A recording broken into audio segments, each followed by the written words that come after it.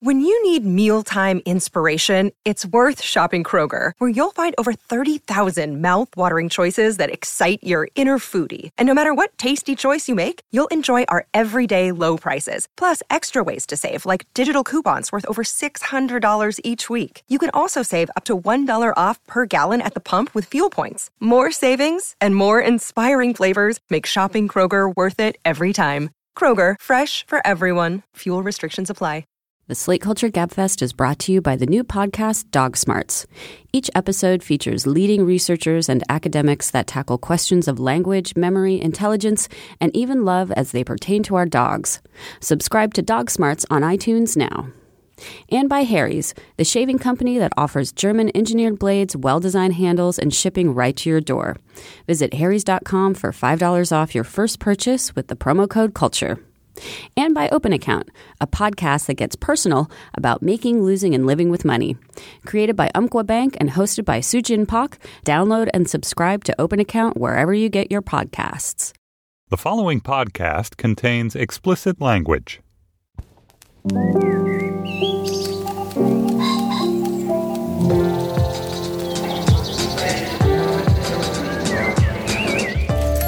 I'm Julia Turner, and this is the Slate Culture Gabfest Lonely Cilantro edition. It's Wednesday, June 8th, 2016, and on today's program, we're going to talk about Lady Dynamite, the new Netflix series from Maria Bamford, and then Paul Simon's new album, Stranger to Stranger, and what to make of that singer-songwriter's long and occasionally bedeviling career. And finally, Pop Star, the new parody film from the fellows from Lonely Island, including Andy Samberg. Joining me today is da-da-da! And can we get some fanfare, some trumpets?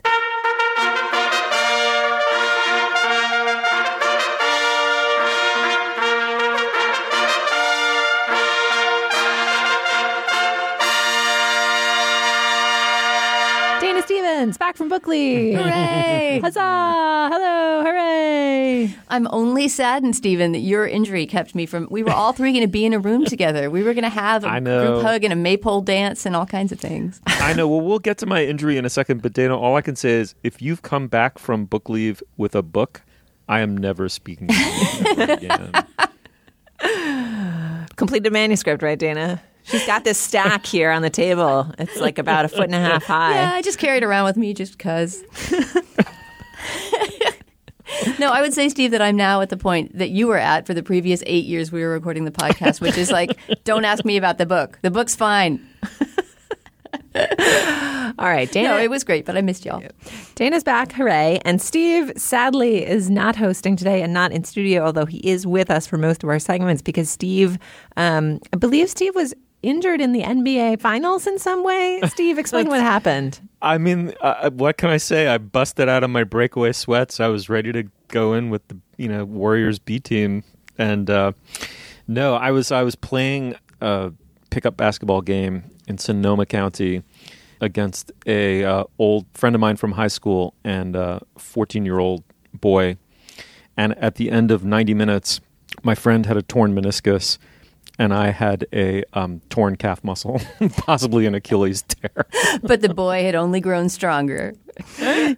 He walked off with a huge smile on his face. These were two feathers in his cap. Is that a thing that happens? You watch like an inspiring basketball game and then you want to play basketball? It reminds me of like me and my sister when I was little, like coming home from the ballet and like, pretending to be on point around the living room.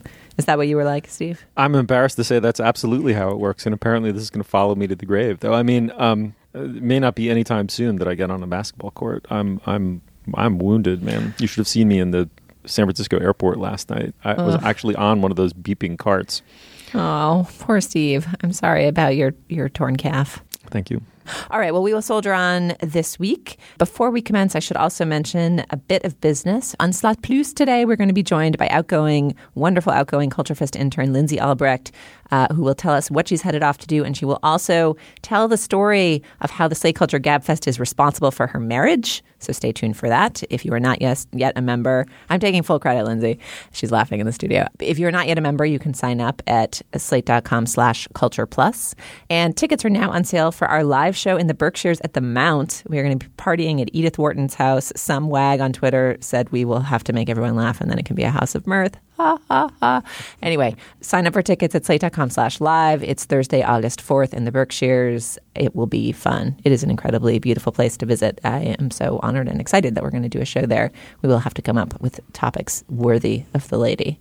Oh, and one final bit of business before we start. Just a reminder to listeners that it is time once again for our annual Summer Strut playlist, which means we are accepting submissions on the Facebook page for songs that are struttable. These can be old, new.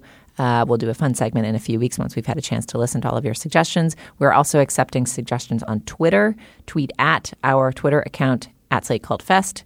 And use the hashtag SummerStrut if you've got room. If the title's not too long, that'll help us collect and collate them. All right, let's commence.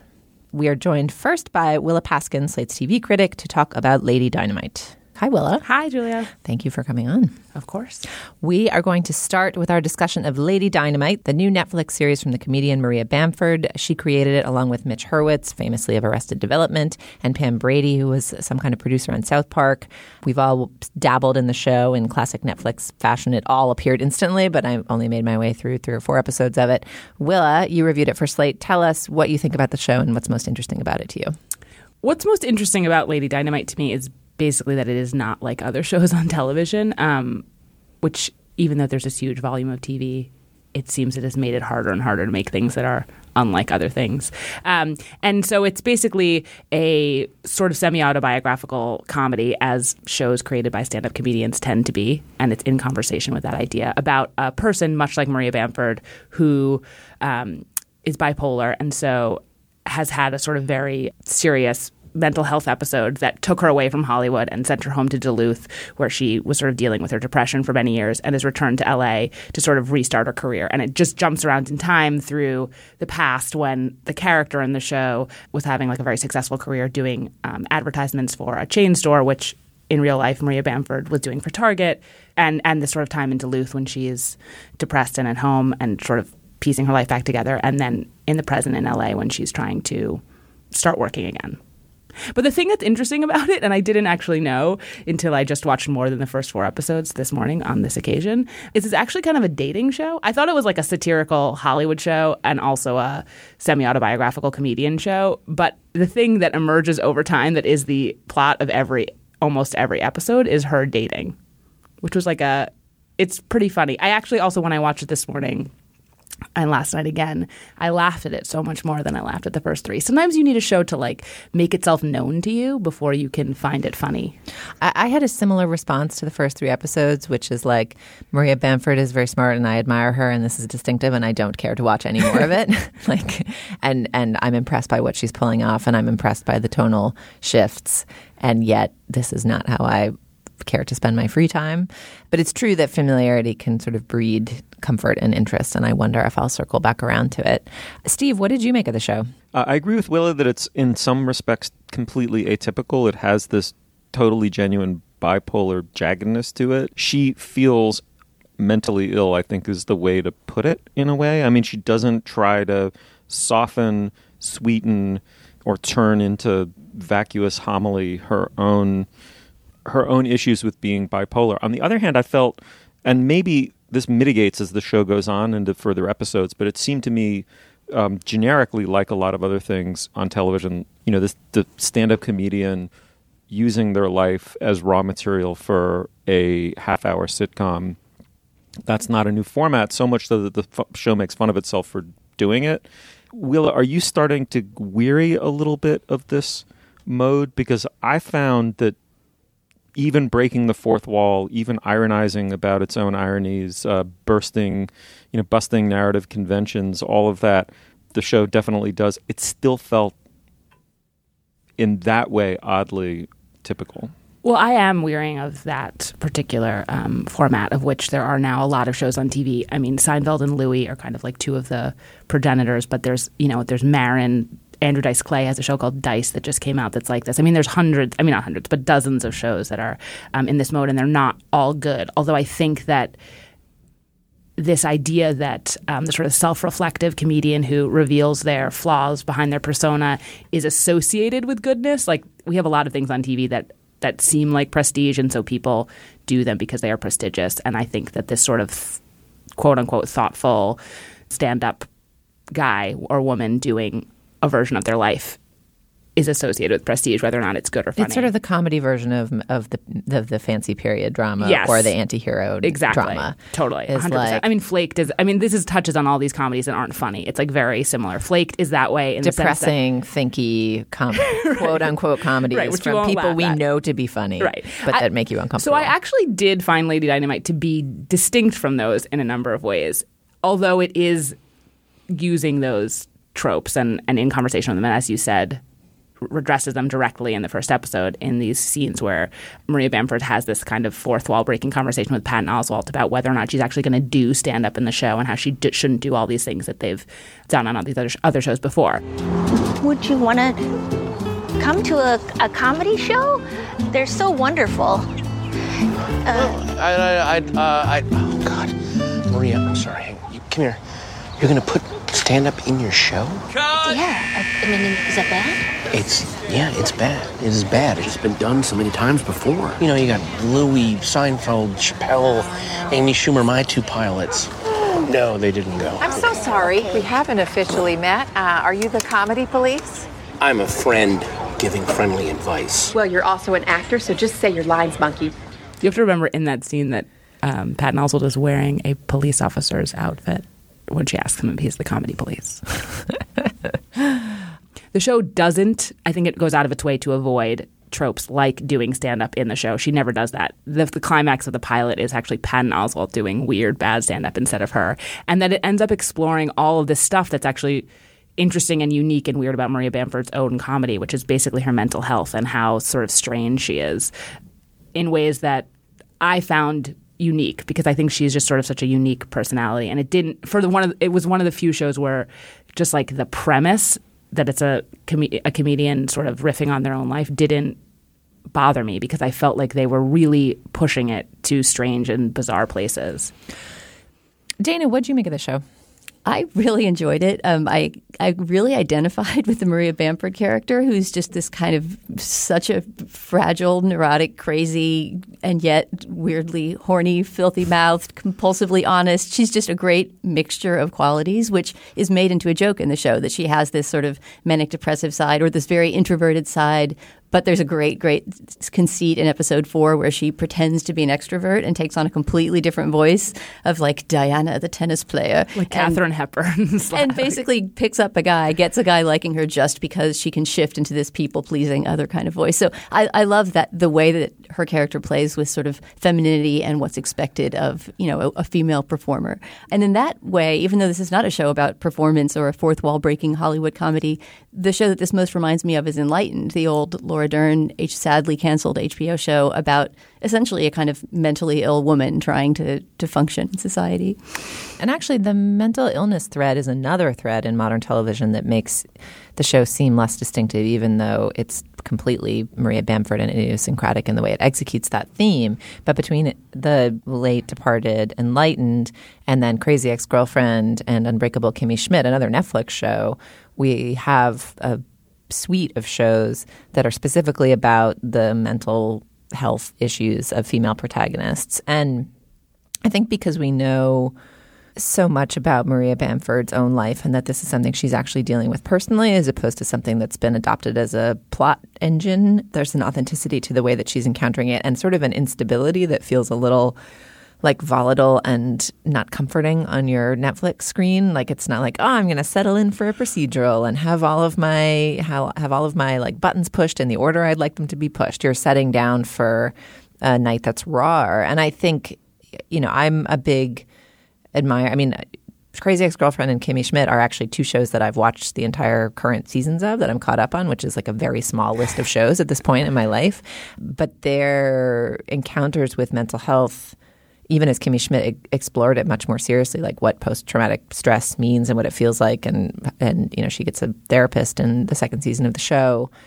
It's dealt with very straight in kind of a narrative a comforting narrative tone of like, you have problems, you must reckon with them, you must face the fact that you have them, you should probably have some conversations with a therapist, then perhaps you'll have a breakthrough, then life might feel different. Closure. Yay, progress, closure. Like they have these very, for all that they're like about these unstable dames who sing and dance and you know, walk like pixie elves through gentrifying New York, they're really, really conservative in their structure. They believe like closure is real. I think also one of the things structurally is that those shows, not Crazy Ex-Girlfriend quite so much, but Kimmy Schmidt is really an ensemble. So like Kimmy recedes for the first half of the season, and then when she comes to the fore and we're dealing with her mental health problems, it is in the structure of like her improving. And Lady Dynamite is really focused on Maria Bamford almost exclusively, and her kind of as she, you know, bounces between different things, and you're not insulated from her. And also the show doesn't always kind of tell you what to make of her baddiness and like her good qualities, but the way that they, you know, like she has these two friends that are kind of nightmare friends. She's constantly being taken advantage of by one of them who's her assistant. And at no point, and like the fact that she's so nice to them is like a nice thing about her, even as she's constantly like being taken advantage of by sort of everyone in the show. You're just always in this middle ground with her, I think, where the show doesn't like give you a hand on how to feel. Well, I would say in relation to her, a great example of that is where she's having lunch with her agent, and for some reason they both turn into sheep, and they're actual. Just she does. She does. And I think it was like a personification of like her.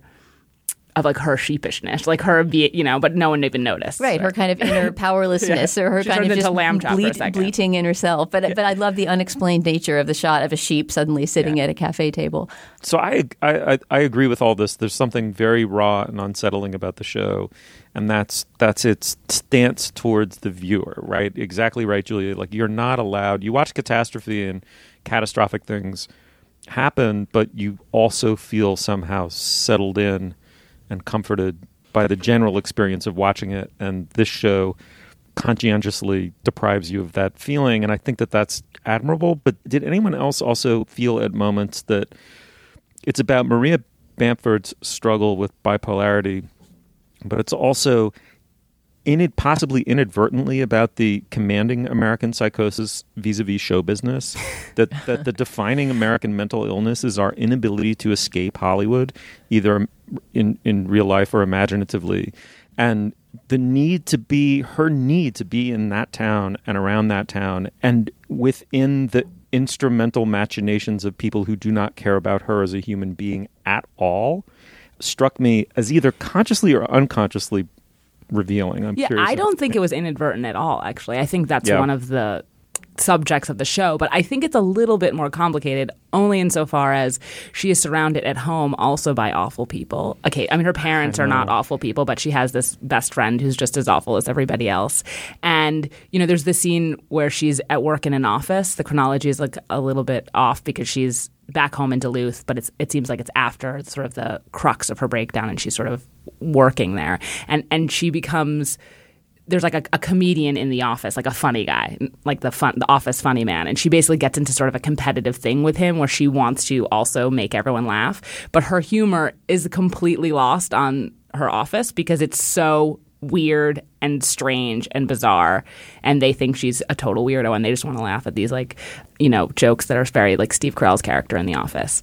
And I thought that in that moment, it was a little bit like it was a compliment to Hollywood, which is like, for all of the things that are terrible about show business, at least there people have taste in comedy. And like if you're a total weirdo who has a very specific sense of humor, like that's where you have to go to find people who get what you're doing. You're not going to get it living your life in Minnesota. I feel the need to say, too, because we're talking about this as the Maria Bamford show, which it sort of is. She's certainly on screen every second, and it's her strange, spiky personality that captures the viewer's attention. But the supporting cast is uniformly great. I mean, the writing is not even always uniformly great. I think every one of these episodes, which are about 35 minutes, could lose about 10 minutes. But Fred Melamed, who plays her manager, is fantastic. I mean, he's always funny. Ever since I saw him in A Serious Man, I cannot look at Fred Melamed without dissolving in tears of laughter. But he's really great as this extremely incompetent but very loyal in his way manager. And Mary Kay Place of The Big Chill plays her nurturing but meddlesome mother in a really wonderful small role as well.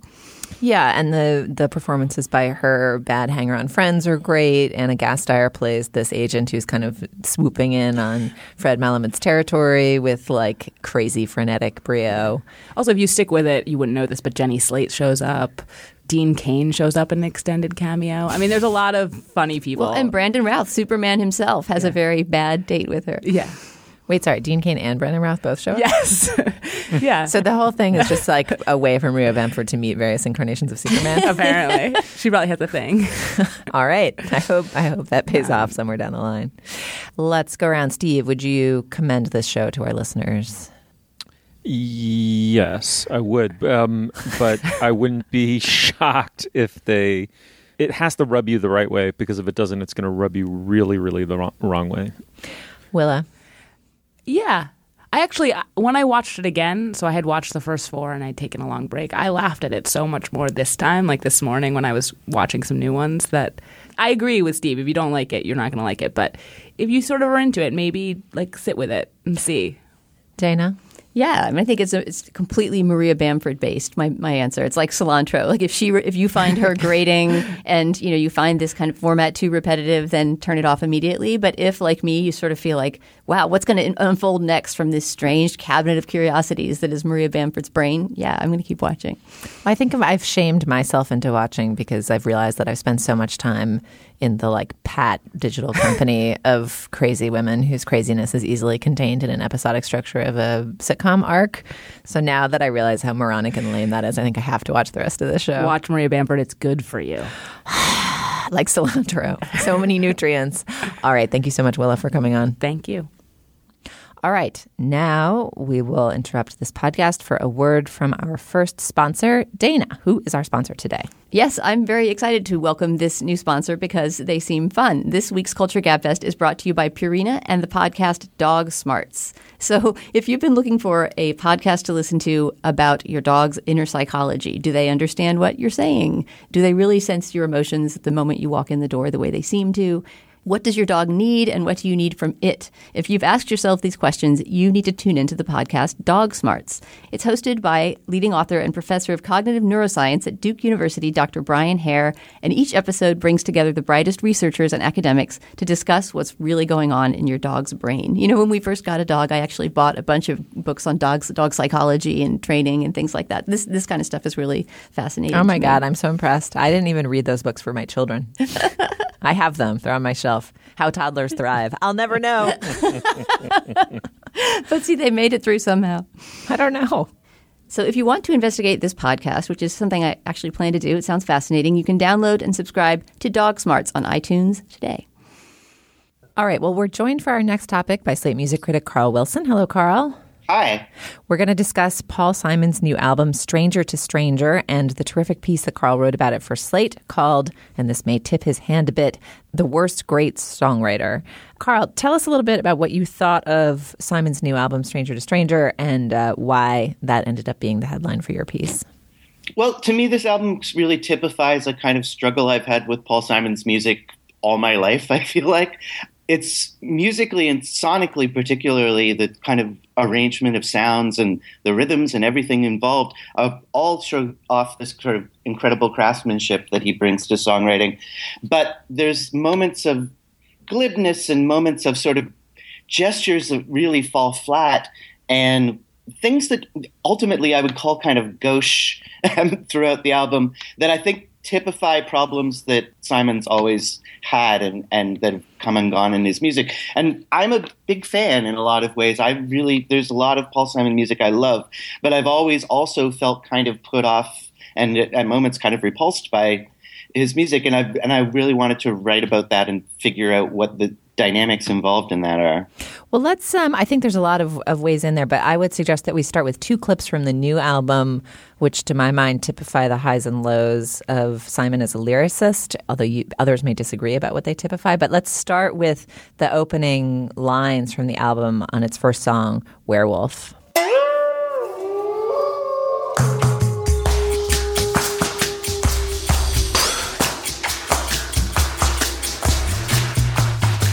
Milwaukee man led a fairly decent life, made a fairly decent living, had a fairly decent wife. she killed him, sushi knife. Now they're shopping for a fairly decent afterlife.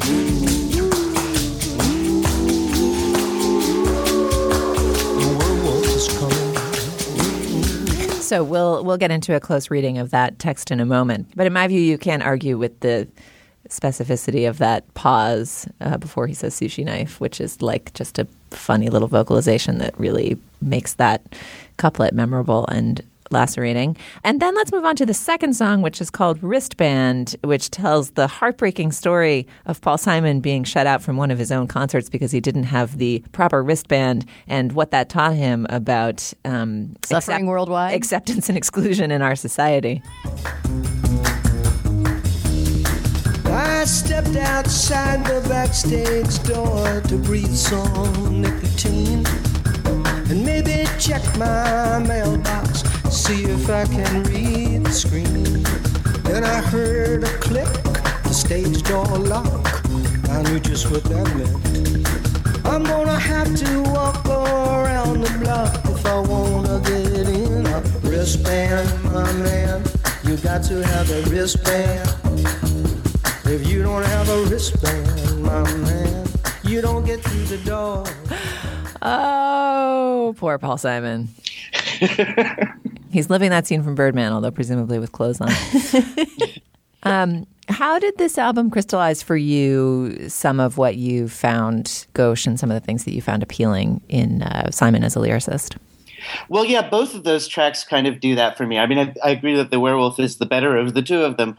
But even with The Werewolf, you know, it sort of starts off with this Milwaukee man bit, and then this kind of the repeated thing, which is both appealing and also still kind of 50s arch cosmopolitan poetry, you know, the fairly decent living and the ending up with a fairly decent afterlife. And in The Werewolf, just as in The Wristband, you know, he's trying to sort of talk about broader societal things. You might even say he's sort of talking about 1% and wealth inequality. But in both of them, there's this sense that Paul Simon has no idea where he stands to any reasonably wide-awake listener in that system.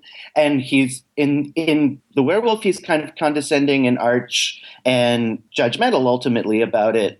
And in Wristband, he kind of tries to stand with the masses who then rise up because they lack the social equivalent of a wristband And the bouncers of society are keeping them outside of the stadium of well-being. Yeah, exactly. Yeah, and in that case, like the gaucheness really comes across there because actually, for a moment, like when he switches into that bigger metaphor, for a moment I feel stirred, and then I remember what the song I've just been listening to is, and I know that he means it to come off with some irony, but there's a lack of self-awareness that I think it's interesting because for such a self-conscious and introspective songwriter in a lot of ways, there's kind of a larger self-awareness that he always seems to lack of who Paul Simon is and why these metaphors are the ones that he's using. And, you know, to a listener, none of that is opaque. It's, you know, it's Paul Simon, you know, you're the richest, most famous man, and he doesn't understand his position of complicity or the dynamics of him inside that. It always feels like he's a little blindered to all of that, and comes at it in a kind of naive way that seems unacceptable at this point of his sophistication and maturation. Right, especially after the response from Graceland and Rhythm of the Saints, and those both great albums, but albums in which he was accused of appropriating other cultures' music and not giving enough recognition or credit on the album sometime. I mean, coming from that background, you would think that the lyrics to a song like Wristband would be a little more self-aware than they are. I mean, Wristband strikes me as unusual, and I'm curious for your guys' help in thinking through his back catalog, but a part of Simon's appeal for me, and I should confess here that I'm just basically a huge fan of Paul Simon's, is that most of his songs, I think, have a really specific lyrical appeal, and I would liken him to a short story writer, which is a little strange for me to say because I basically don't like short stories. I find that they don't have quite enough like narrative depth to hook me, and they often have these like kind of pat, smug little conclusions, like give me a novel or poetry and I'll throw the short stories out the window generally is my if I had to throw one genre out, which is an absurd exercise. But there's something about Paul Simon's songs that feel that way. They feel sketched but precise. It's pretty clear in most of his songs that the protagonist is not himself. It feels that he's writing about social types that he's sort of part of and sort of not. And there is a bit of smugness and disdain. And there is I think if you look at the history of who bought Graceland and what kind of album it was an album like for yuppies who didn't identify as yuppies, right? It was like, well, I'm not the guy in the chair with my hair blowing back. I'm not that kind of 80s asshole. I'm like a culturally sensitive 80s person who can appreciate the sounds of Africa undifferentiated and listen to knowing songs about, parties in New York, but, be like a more real person than these like pompous twits that he's sending up in these little sharp short stories. And so Wristband feels super clunky to me because it's this kind of first person confessional something or other, and I couldn't think of other songs like that. Even the songs on his most recent album, So Beautiful or So What, which many of which were about aging, and some of which are in first person. I think because of the way Simon's work has evolved, it doesn't feel like what we discussed about Beyonce and Lemonade, where it seems clear that Beyonce is the protagonist of the album Lemonade. And yet Wristband, it's a very specific experience that would really only happen to you if you were a mega pop star / folk star, however we would classify him. So that one felt very, very off to me. But maybe it's like disappointing craft table blues or something like that. Yeah, I guess. I don't know. I mean, does that short story analogy work for anyone else? Or I'm curious, Dana and Steve, what your relationships with Simon's work have been over the years. Oh, yeah, certainly. Short story is a great analogy when I think of the Simon and Garfunkel, just the great hits of the 60s. Almost all of those tell little stories, right? I mean, The Sound of Silence, which might sort of be the Carl, I think you call it out as this, as sort of the ultimate affected alienation, sort of overwritten Paul Simon lyric. It does sort of sketch a whole tale, right? It moves you through this almost cartoon universe that you could draw bit by bit, with the writing on the graffiti on the wall or whatever. It's full of like little visual details. Mm-hmm. Yeah, I mean, he's an incredible songwriter, simply in terms of song structure, melody, and certainly, early on, influenced as they were by the Everly Brothers, just tight, harmonies. I mean, incredible back catalog body of work. He's kind of a titan. I don't like him at all. He just has unconquerably high self-regard.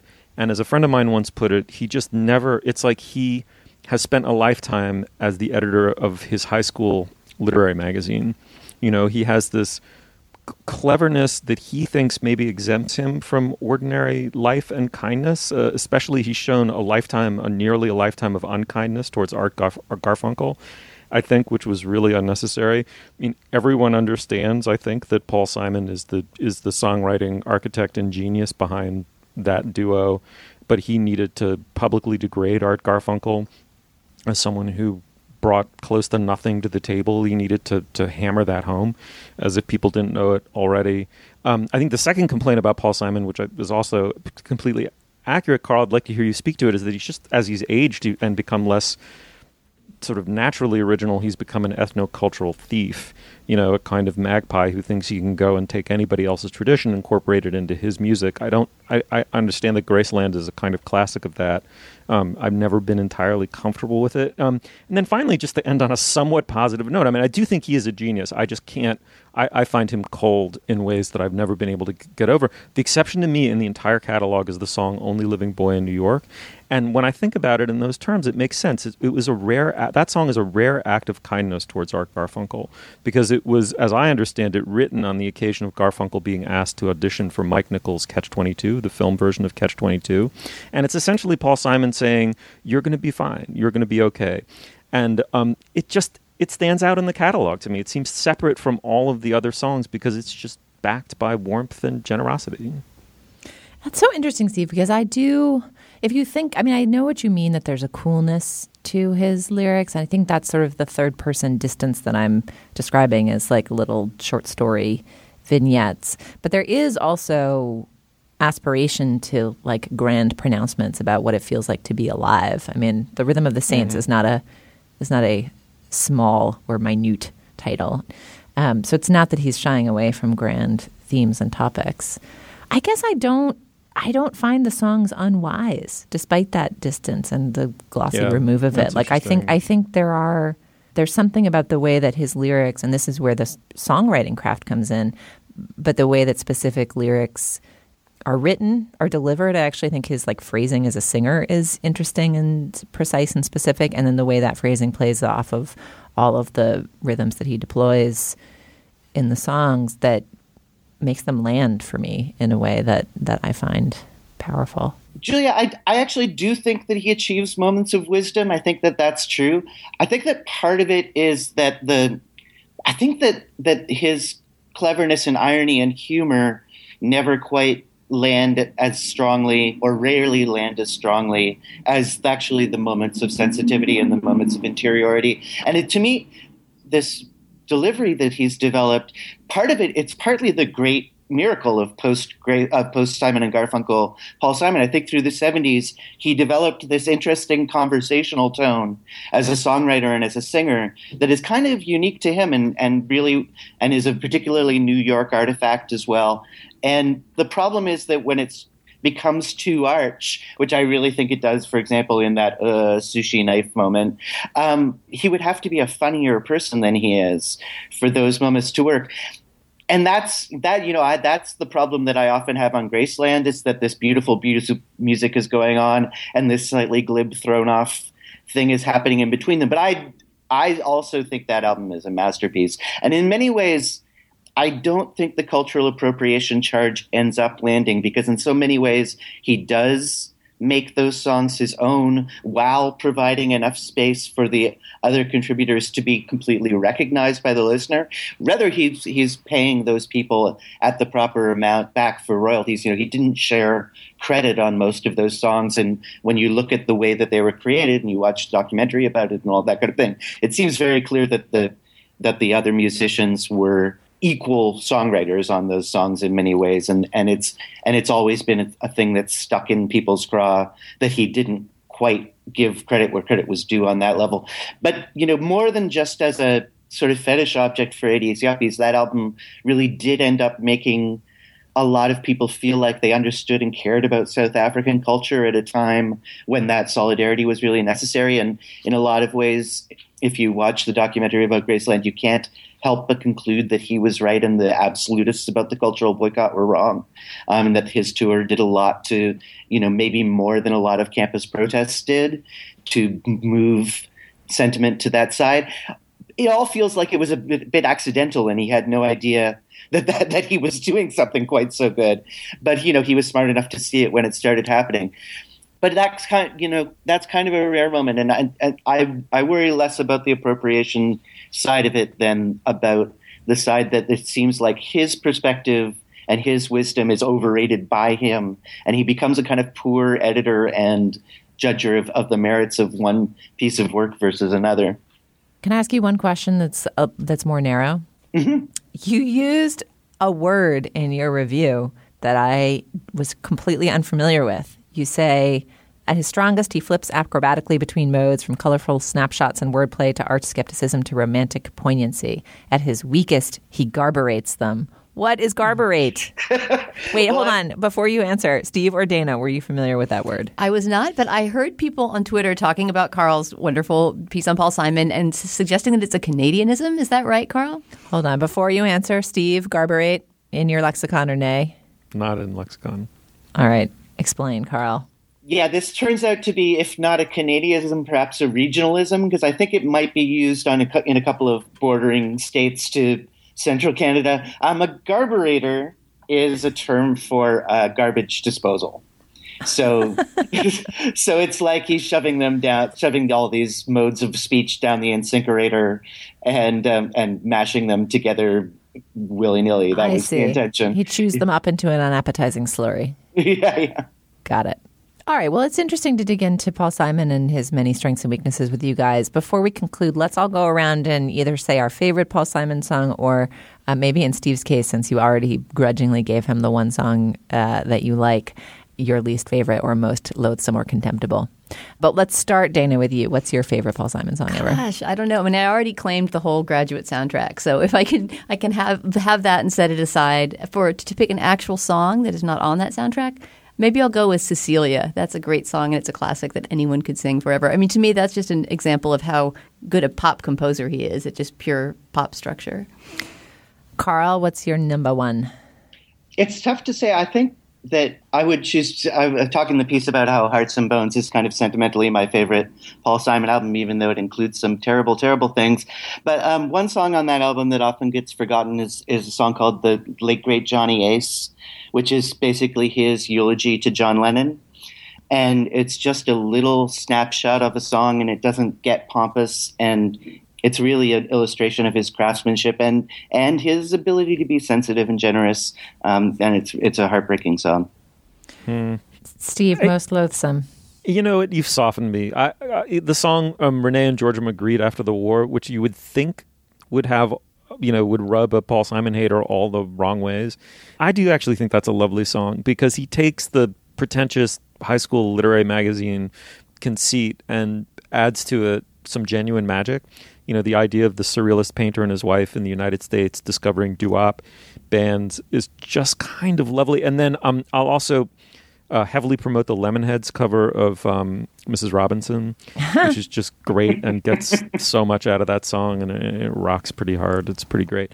But then you put on Me and Julio Down by the Schoolyard, and you just want to open up your fucking aorta and bleed out. Not my response to that song, although I don't like it particularly either. It's a song that gets sung at me fairly frequently because of the Julio thing. All right, well, I think I'll set aside Graceland and Rhythm of the Saints as two, in the way that Dana has set aside the Graduate soundtrack, and just flag the song Rewrite that I've mentioned a couple times from So Beautiful or So What. It is just an excellent song. It's really a wonderful, wonderful, moving, wise, and beautiful song. So try that if you're familiar with the other stuff. All right, Carl, thank you so much for joining us to discuss Paul Simon, either the worst great songwriter or the best terrible songwriter. I'm not sure we drew a conclusion here, but at least we kicked the idea. We garburated the idea around a bit. Thanks so much for having me, guys. All right, you can come to our Facebook page, facebook.com/culturefest, to share your favorite or least favorite Paul Simon songs and how much you believe he belongs in the Garburator. Moving on. All right. Before we move on to our final topic, we have another word from a sponsor. This week, our show is brought to you by Harry's. The Harry's shaving set will make the perfect Father's Day gift. It looks cool, feels special, and it is something that your father will actually use.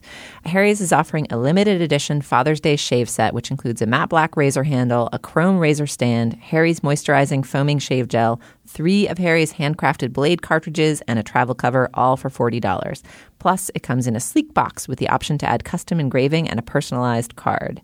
Order online to avoid the hassle of going to the store to pick up a gift. And shipping to the U.S. is free for all Harry's shave sets. Steve, I believe you are a Harry's groomed man. Is that true? It's true. I am. Enthusiastically. There is no other way I would like to depilate my face. Is that the right use of that word? Depilate. Depilate. All right. Well, we'll leave that for a potential future Slate Culture Gabfest. But for now, go to harrys.com right now and redeem a special offer for fans of the show. Harry's will give you $5 off your first purchase with promo code CULTURE. Don't wait. Economy shipping for Father's Day ends on Thursday, June 9th, so act now. That's HARRYS.com. Enter code CULTURE at checkout to get $5 off. Get your father something he'll actually use this Father's Day. All right. Well, we've mothballed Steve for our third segment and sent him off to ice his shin or whatever it is. And we're joined instead by Forrest Wickman. Hello, Forrest. Hey. One of our original Culture Gabfest interns, now a dominant Slate Superforce, and here to discuss... Local boy makes good. And now here to discuss Popstar, the movie featuring Andy Samberg and his collaborators in Lonely Island, who are the producers of the much beloved digital shorts that appear on SNL, among other things, and who've now taken their shtick feature length and released it onto an unsuspecting world who mostly did not care. Forrest, you reviewed this film for Slate. What did you make of it? Yeah, I loved this movie. I was really sad to see that it didn't do well at all, both because it got really good reviews. It was 8th at the box office, despite being the best reviewed new movie to come out this weekend. It's also like the rare, relatively big budget, medium budget, original Hollywood movie. but it just bombed. Going into this movie, I would guess I was most concerned that it would just be punching down too much. I mean, the average person, I think, doesn't think they need a spoof of Justin Bieber and pop stars in general. Their lives seem to spoof themselves. Yeah. And there's definitely like, that makes some of the jokes fall a little more flat, but The Lonely Island are, musicians in themselves. And I think they really like took time to understand the appeal of these artists before they could really dismantle it. Dana, you've been freed from the churn of watching current movies and thinking and talking about them for months now. And now we've returned you to the shackles with Pop Star. What'd you make of it? For one thing, I did not experience it as shackles. It was a total joy to be in a movie theater. And I actually love when we see something that's already open so I can go like pay the money and see the previews and be a real movie watcher and hear how the audience reacts. Forrest, I would not say I loved Pop Star as much as you seem to in your review, but I was thinking of your show last week about The Nice Guys and Julia just having to admit straight up, like, I have no real defense for it, but I just laughed my ass off. I think that I felt that way about Pop Star. However, I will say that I think these three guys, Akiva Schaffer, Jorma Taccone, Andy Samberg, are at the best when they're all together on screen, which doesn't happen enough in this movie, and when they're writing and performing songs. I think their true gift is as song parodists, right, and as video music parodists, the way they got their start on SNL. And those sections of the movie are great. I'm always looking forward to the next, recording session scene or the next scene on stage because there's going to be some new, over-the-top, utterly ridiculous song, some of which we should talk about and maybe play clips from, but a lot of draggy sort of mortar in between the tiles. Oh, yeah. I mean, I completely agree that this movie is kind of it's not coherent. It doesn't really make sense as a story almost at all. And yet the musical parodies are so good. And I think another concern people had going into this movie is like, why does this movie have to exist? You're spoofing music and music videos. Like, why do you need to make a movie? But I actually think it makes a lot of sense. Like, the primary target of this movie is the concert documentaries that have become pretty big in the last few years, like Justin Bieber, Never Say Never, which 3D, which you guys talked about here, and the Katy Perry one. And since we saw the Justin Bieber documentary, which I think we all liked more than we expected to, I have never thought about it again. Sure. Until watching this movie, when I was like, thank goodness I've gone through the preparation for this film, having seen the original text, Justin Bieber, Never Say Never. Forrest, can you talk about some of the stars that he's mocking besides Justin Bieber? Who else is in that list? Well, yeah, absolutely. And we should also play a clip. I think one of the best musical parodies in this is essentially a spoof of Macklemore, and specifically his song Same Love, the kind of famous gay rights anthem from a straight artist. Discrimination, it ain't right. I'm not gay, but if I was, I would want equal rights. I'm not gay, but if I were, I would marry who I like. It's not fair, I'm not gay, that the government has to say in who can love, who not gay, or to which God you can pray on a gay. It gets me so angry, on behalf of them, I feel passionate, not gay. Yeah, I mean, that song is fun. The other best song in the movie, I think, is the I'm Gonna Fuck You Like America Fucked Bin Laden. Finest girl I ever met in my whole life. Wanna take her home, make her my wife. Knew she was a freak when she started talking. She said, fuck me like we fucked Bin Laden. Ooh, oh, that girl was a freak. She said she wanted me to fuck her harder than the military. Fuck Bin Laden. Which is just like a lyrical tour de force. It's an incredible parody of an aggressively both sexualized and troubling and misconceived pop song. But that's also a video they already did for SNL. Like, that song appeared on SNL, and it felt to me like a pretty paltry return for my $16 or whatever it cost. I might have paid $18 to get to one of That's kind of weak. I mean, I didn't follow their stuff enough on SNL, but that really, recycling a song, maybe it was like the teaser or the promo for the movie, but it's like the only really great full song in the movie, I think. The other ones are fine. I thought this movie was weak sauce, Forrest. I almost never disagree with your judgment about anything. But I love these guys. They're so funny. But often what's funny is the specifics of the lyrics, like the nonsensicalness of the lyrics. And often it sort of plays on, the trope of the unlikeliness of the nerdy white boys rapping, which is itself like a little tired and a little bit lame. But they're charming and connected and self-aware enough that they usually pull it off in a pretty sensitive and fine way. And then the production values and the visuals that they put together to do these SNL shorts are just fun. I mean, the lyrics of Lazy Sunday, which was their first hit, are fun and great. And when you listen to this, you could probably spend time like nestled within Like America Fucked Bin Laden or whatever that song title technically is. And there's like a lot of little verbal gems in there. But the broad movie is just super flabby. It's really flabby. And there are some nice grace notes. I mean, to the degree that it is mocking these like pop documentary, concert documentaries that have come out over the past few years, it gets some of those details right. I really particularly loved the musical cue when they talk about his childhood pet, a turtle who suffers from soggy bone syndrome, which is a good joke. And then there's this kind of like sad, thoughtful music, like this is the suffering that Connor has had to overcome in his, like there's nice little, they clearly watched and absorbed the fine points of how these documentaries are put together. But I just was expecting much more antic laughter on my part. And there was a lot of I laughed out loud, not very much. And I would say, so we've done a string of comedies, which comedies are hard to assess and evaluate. But in the last month, we've done The Nice Guys, Neighbors 2, Keanu in this movie. I would put this, maybe I liked Keanu least. But this is definitely at the bottom or second from bottom for me.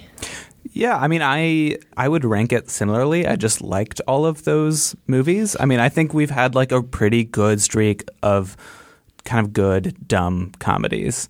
As for like the general flabbiness of the movie, I agree. I wish there were more of the musical parodies. Did you not like the Equal Rights one, the Macklemore one? It was fine. It was fine. Wow.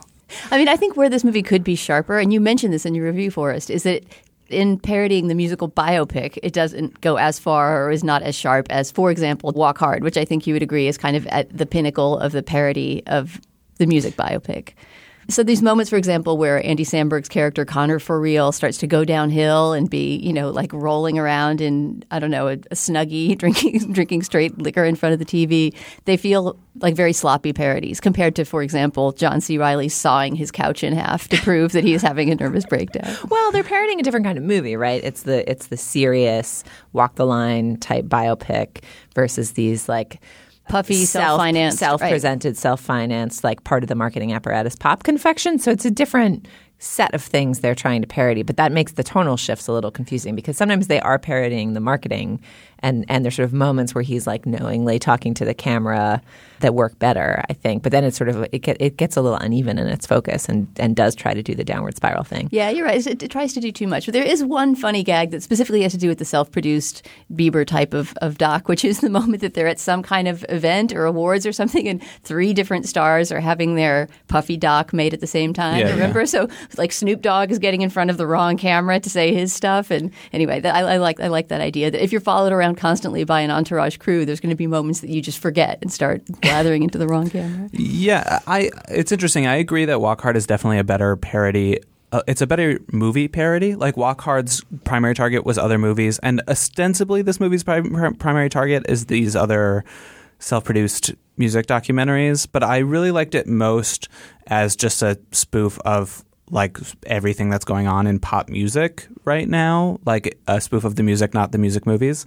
And I will also admit that it's a little hard for me to separate this movie as a movie from this movie as just kind of like a cross-platform multimedia project where they've been performing on The Voice and releasing music videos and really like taking the set of artists and like putting them everywhere you would normally see a pop star. Right. I mean, there's a funny bit in the problem is they're both a product of, they themselves are pop stars in the current moment, so their ability to parody the thing that they're doing is a little compromised. There's one of the funniest gags in the movie is a joke where they parody U2 collaborating with Apple to insert its music onto your iPhone, whether you want it or not. And instead, they partner with like a Whirlpool type company so that Connor For Real's music just plays every time you open a fridge or a washing machine. Which is funny. That's a good gag. I keep describing funny gags. So apparently I thought the movie was full of funny gags despite my disdain for it. But meanwhile, they're like part of this multi-platform media apparatus where they've released all this stuff in different places. And so not that much of it is fresh. And, they're incredibly well connected. And part of what they do is have these celebrity cameos. I mean, the amount of star talent in this movie is demented, and people show up for nanoseconds. Like Danny Strong shows up for like a minute in a pool, and Emma Stone has like an incredibly funny turn as a kind of like Rihanna-esque sex pot. Yeah, I wasn't sure exactly who they were aiming at. Maybe she was supposed to be a little Katy Perry or something, but the song had kind of a Rihanna vibe. You know, there's a turn for Justin Timberlake, who's been a frequent collaborator of theirs. Everybody in the music industry shows up for like a talking head cameo to be like, oh, the Style Boys. The Style Boys, which is the original, the sort of in sync to Connor for Real's eventual Justin Timberlake figure. Mariah Carey sits down and Pharrell sits down, and like you'd think I was spoiling the big names, but there's like 40 more people like that who do sit down interviews, and it felt a little frenetic. Like if you do 1, 2.5 or 5 minute or whatever it is video that's designed to live on YouTube and appear on SNL and have a couple stars pop up or collaborate, that's funny. But if you amass that entire arsenal of star wattage and they all get to do one tiny thing, it feels a little squandered. Like I would have liked to spend more time with Emma Stone's like erotically self-rubbing, like glitter freckled sex pot, top hat wearing weirdo pop demon. Like that seemed great. I wanted her to like show up. Why wasn't she the girlfriend or something like that? Or, I mean, I'm sure because she's expensive to get. And I would have rather had like less of all of this cred boosting footage from these people saying, oh, Style Boys, they meant so much to me. Oh, Connor for Real, his songs are the best. And more like either story development or just more songs.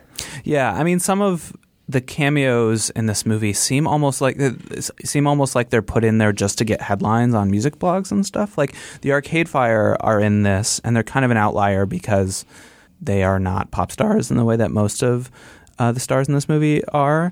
And like, sure enough, you know, Pitchfork and all the indie music blogs were like, Arcade Fire's in Pop Star, and they got their headlines out of that. But the actual 15 seconds that Arcade Fire... Wait, what does Arcade Fire actually do? Because they're not pop stars, I didn't like notice when they were in it. Oh, I mean, that's the thing. I don't remember at all. It just was not funny. It was just like they pop up to say, oh yeah, the Style Boys were so great, but there's not an actual joke, as far as I recall. Like a cameo. Apparently Joanna Newsom is in it somewhere too, Andy Samberg's wife, but I saw her in the credits. I never spotted her. Well, she plays the kind of mad scientist who... Oh, in the Bill Hader section? Yeah. Bill Hader he plays a roadie who likes flatlining, and so she plays the guy who like uses the EKG to revive him. He's a recreational flatliner. Yeah, because Bill Hader can do no wrong. I liked that little detour, I will confess.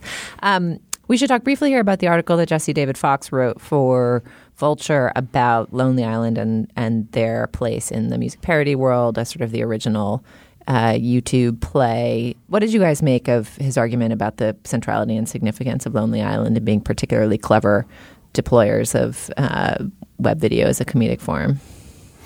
I mean, one thing it makes me think is like maybe that's why this movie didn't do that well, is that people so associate The Lonely Island with free YouTube videos that they just don't want to go out and pay $15, like you said, to go see them. Yeah, I think it's true that the statistic that they released Lazy Sunday, their breakout hit, something like 2 days after YouTube launched is pretty crazy. I had not realized that. I felt like when you were watching that on YouTube in that moment, YouTube was something you were already inured to and you knew about? Yeah. The other main through line in that article is the Lonely Island's relationship with dick jokes. And I like a good dick joke now and then. I thought the dick jokes in this movie were one of the weakest parts of the movie. In general, I'm not quite so convinced that their dick jokes are as subversive as Jesse David Fox thinks and as the Lonely Island seems to think. But I'm curious what you guys made of that.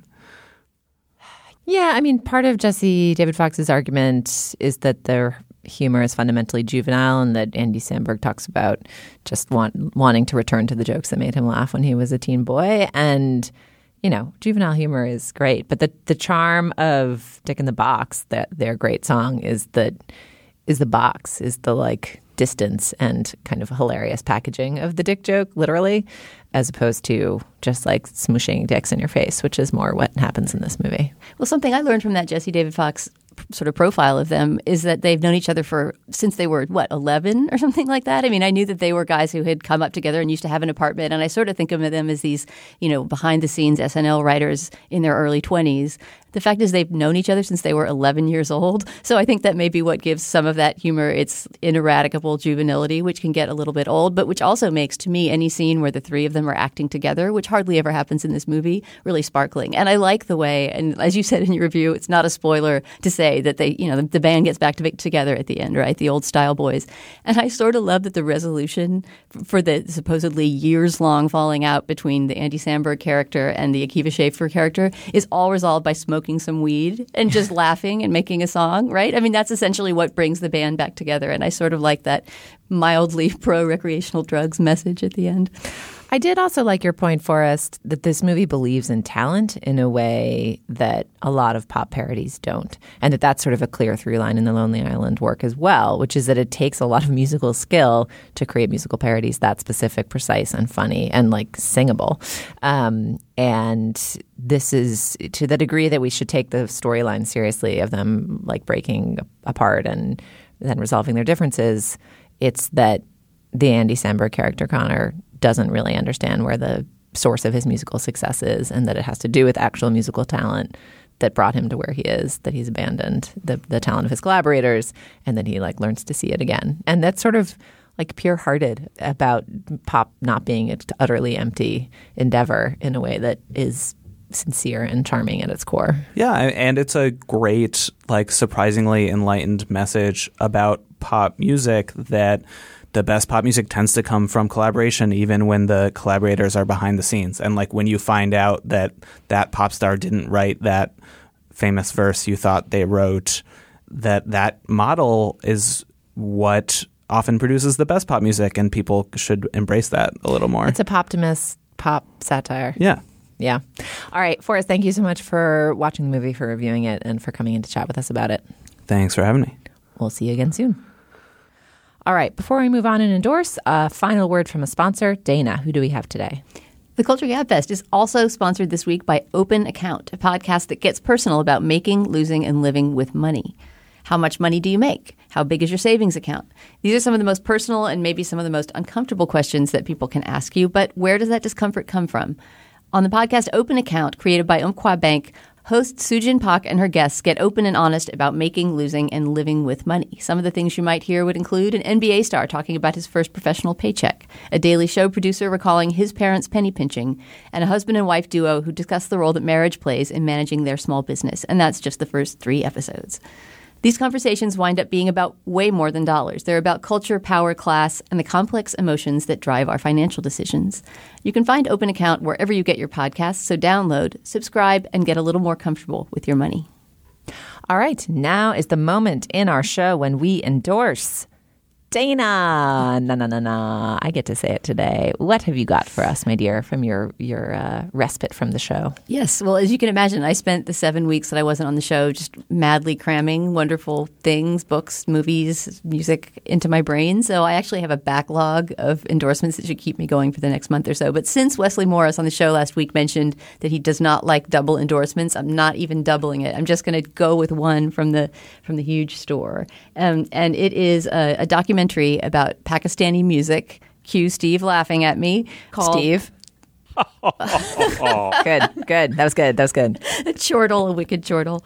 So this is a film that's directed by this, I believe, Pakistani director named Sharmeen Obaid Chinoy, and it's a documentary about this music school in Lahore, Pakistan. It's called Song of Lahore, and this music school is essentially a place where, for generations, great tabla players have been teaching younger people to play tabla. Great sitar players have been training their sons to play sitar. It's sort of this stronghold of classical Pakistani music. But they're having trouble making money anymore. Essentially, the nichification of the music market and sort of the traditional nature of what they play has kept them from playing anywhere outside of sort of elite Pakistani houses. So they're sort of trying to open up their music, learn to play jazz and Western kinds of music, and they decide to come You'll find out over the course of the movie how this happens, but they end up getting invited to jazz at Lincoln Center to play. And so there's this great part in Pakistan where they're all trying to figure out things like Dave Brubeck's Take 5 on the sitar.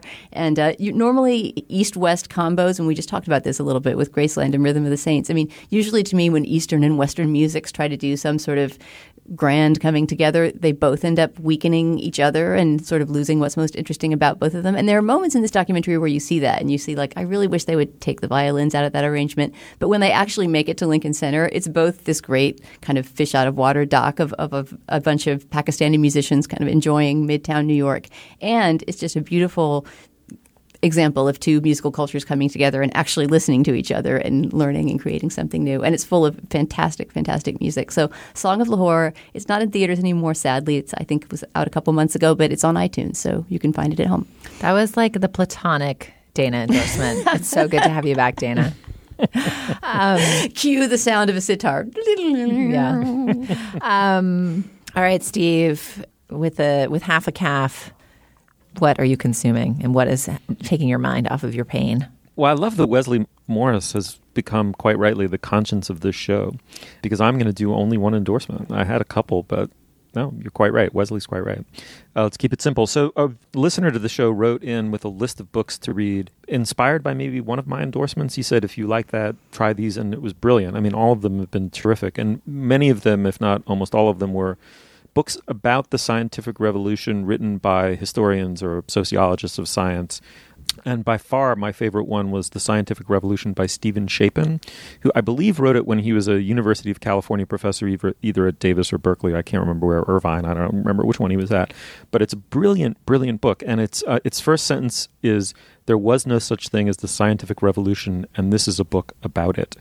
And it just proceeds along in this beautifully lucid window pane prose aimed at a general reader, describing essentially how what we know as the scientific revolution came about, who did it, how they thought about it, and how it was embedded within the cultural moment out of which it arose.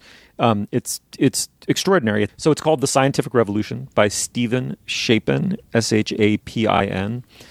He's one of those idiosyncratic weirdos who spells Stephen with a V, unaccountable, but otherwise he's a huge intellectual crush of mine, and you should check it out.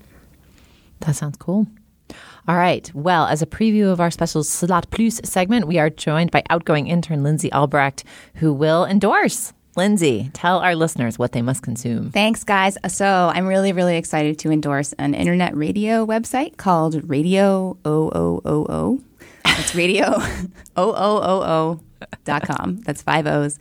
And it's really cool. You go to the site and there's a big world map, and you can click on any of the countries on the world map and also on a decade at the bottom.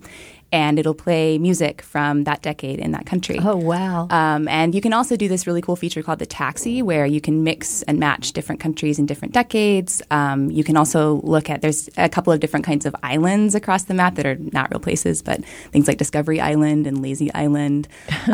Discovery Island, you can look at all of the new music that people have uploaded over the past couple of weeks. And Lazy Island is just like mellow music. It's really, really fun to play around on. And also, if you're a music collector, if you like world music, you can go and upload your own stuff to Radio OOOO.com. And it's not a paid service that you subscribe to. It's just a free open website? Yeah, it's just a free open website. Anyone can contribute, and it's really, really great. Wow, that sounds fascinating and like kind of illegal, but but fascinating. All right, well, I will conclude with my endorsement, which is an episode of Surprisingly Awesome, which is the Gimlet podcast from Adam Davidson and Adam McKay. Adam McKay being the director of The Big Short and longtime collaborator of Will Ferrell's, and Adam Davidson being, of course, one of the founders of Planet Money and a sometime Slate podcast host. But their podcast is called Surprisingly Awesome, and it's basically an explainer podcast that makes audio explainers of things which are ostensibly boring, but in fact surprisingly awesome, hence the name. And they featured on one of their episodes a few months ago, Slate Culture Gabfest friend and alumnus Nick Britell, who went on to explain music theory. So Nick, who did a version of Explaining on our show to talk about how composers work and how they take commissions from musically opinionated but ignorant folks like us, went on their podcast with the more narrow task of explaining parts of music theory and how to hear them and how they work. And he gets into the details and unpacks a particular chord progression and how it works on listeners emotionally and how you can hear it in all kinds of music, from theme songs to jingles to pop hits to everything else. So I recommend the Nicholas Britell episode of the podcast Surprisingly Awesome. It is not surprisingly awesome. It's just awesome. All right. Lindsay, thank you for joining us. Thank you. Dana, welcome back. Thank you. Steve, happy healing. Thank you so much. You'll find links to some of the things we talked about today at our show page, slate.com/culturefest. And you can email us at culturefest@slate.com or drop us a note at our Facebook page, facebook.com/culturefest. Our producer is Ann Hepperman. Our intern is Lizzie Feisen. And for the last time, our outgoing intern is Lindsay Albrecht. Our managing producer is Steve Lichtai. Andy Bowers is the executive producer of Slate Podcasts. The Culture Gabfest is part of the Panoply Network. Check out our entire roster on itunes.com/panoply. Our Twitter feed is @SlateCultFest. For Dana Stevens and Steve Metcalf, I'm Julia Turner. We'll talk to you next week. The mama pajama rolled out of bed and she ran to the police station. When the papa found out, he began to shout and he started the investigation. It's against the law. It was against the law.